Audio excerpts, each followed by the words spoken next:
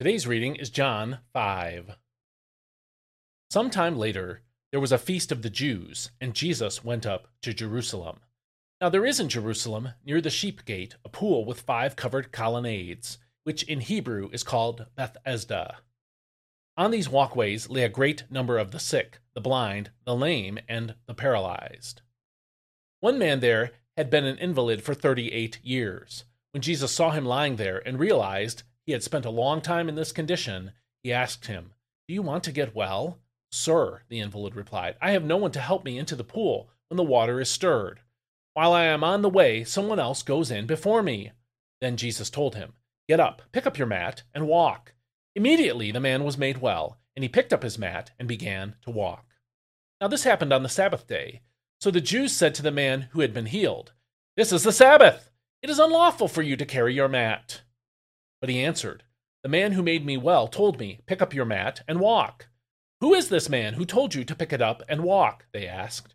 But the man who was healed did not know who it was, for Jesus had slipped away while the crowd was there. Afterward, Jesus found the man at the temple and said to him, "See, you have been made well. Stop sinning, or something worse may happen to you." And the man went away and told the Jews that it was Jesus who had made him well.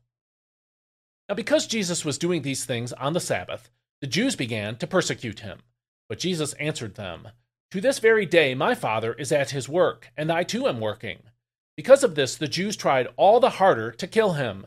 Not only was he breaking the Sabbath, but he was even calling God his own Father, making himself equal with God. So Jesus replied, "Truly, truly, I tell you, the Son can do nothing by himself, unless he sees the Father doing it. For whatever the Father does, the Son also does. The Father loves the Son and shows him all he does. And to your amazement, he will show him even greater works than these.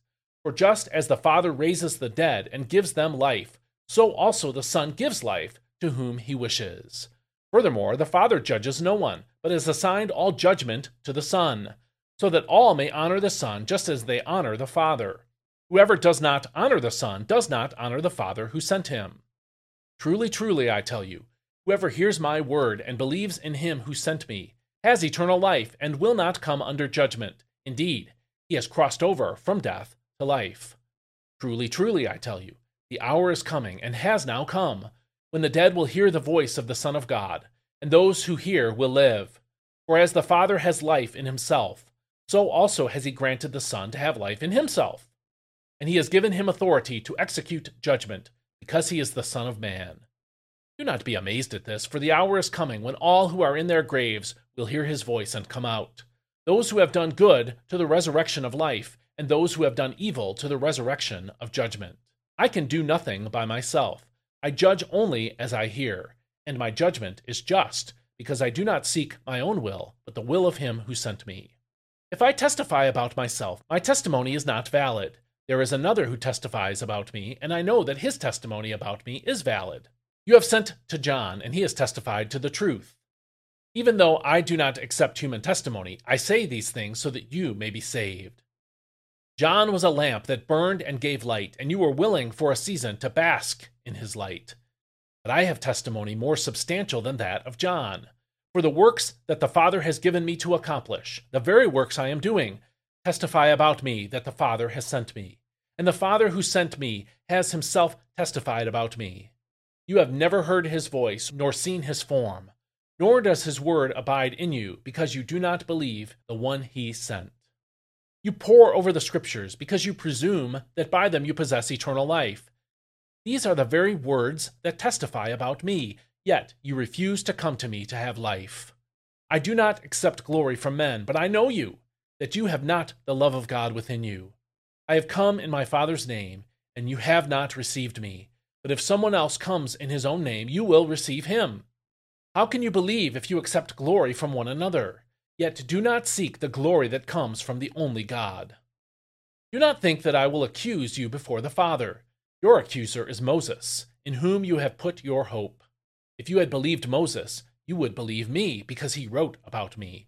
But since you do not believe what he wrote, how will you believe what I say? This is God's word. Every year, some of the funeral homes in our area drop by the church building at Christmas time and leave me a gift. The one that does this most consistently gives me a tin of mixed nuts. I snack on them in my office for weeks. It's a big tin. And I'm grateful that they brought me something healthy and not just more Christmas cookies or fruitcake. I guess it's good business for them to keep in touch with pastors, but the truth is, they're in a recession-proof business. People are dying all the time, so there are always needs to be served in their industry. Everyone likes referrals, as weird as that sounds when talking about funeral homes. But they're going to get customers no matter what. Doing funerals and attending funerals that I'm not involved in are part of the life of being a pastor. I'm always grateful for the opportunity to serve families when they have a funeral. But I hate the pain and sorrow that death brings. I also hate that many families only get together and reminisce about old times when someone dies. That's the reality of the busy lives and people who live in different parts of the world, but it is still sad. Jesus promised to end all of this here in John 5. He promised life to those who believe God through him. We see that in verse 24. Eternal life is such common terminology in our faith that we sometimes go numb to what it means. Jesus' promise to us, however, is that God will raise the dead and that all believers will live with him forever. Visualize this promise. A time is coming and has now come when the dead will hear the voice of the Son of God, and those who hear will live. Do not be amazed at this, for a time is coming when all who are in their graves will hear his voice and come out. Those who have done what is good will rise to live, and those who have done what is evil will rise to be condemned. That's verses 25 through 28 in our passage for today. There is an end to death coming, and it will be a great day for those in Christ, and an absolutely horrible day for everyone else. Each of us will be judged according to what he has done. Those who have done what is good will rise to live, and those who have done what is evil will rise to be condemned, as verse 29 in the NIV says. All of us would be in the latter category, and would rise to be condemned if it were not for the perfect righteousness of Christ credited to us by faith, as verse 24 talks about, and the payment that his death made for our sins. This is the hope for the dying, the living who will die someday, and those who live who have lost someone they love in death. Because of Christ's mercy and grace, death will end, and eternal life will reign forever. The funeral business may be recession-proof, but it will be disrupted and made obsolete by the final resurrection. Are you ready?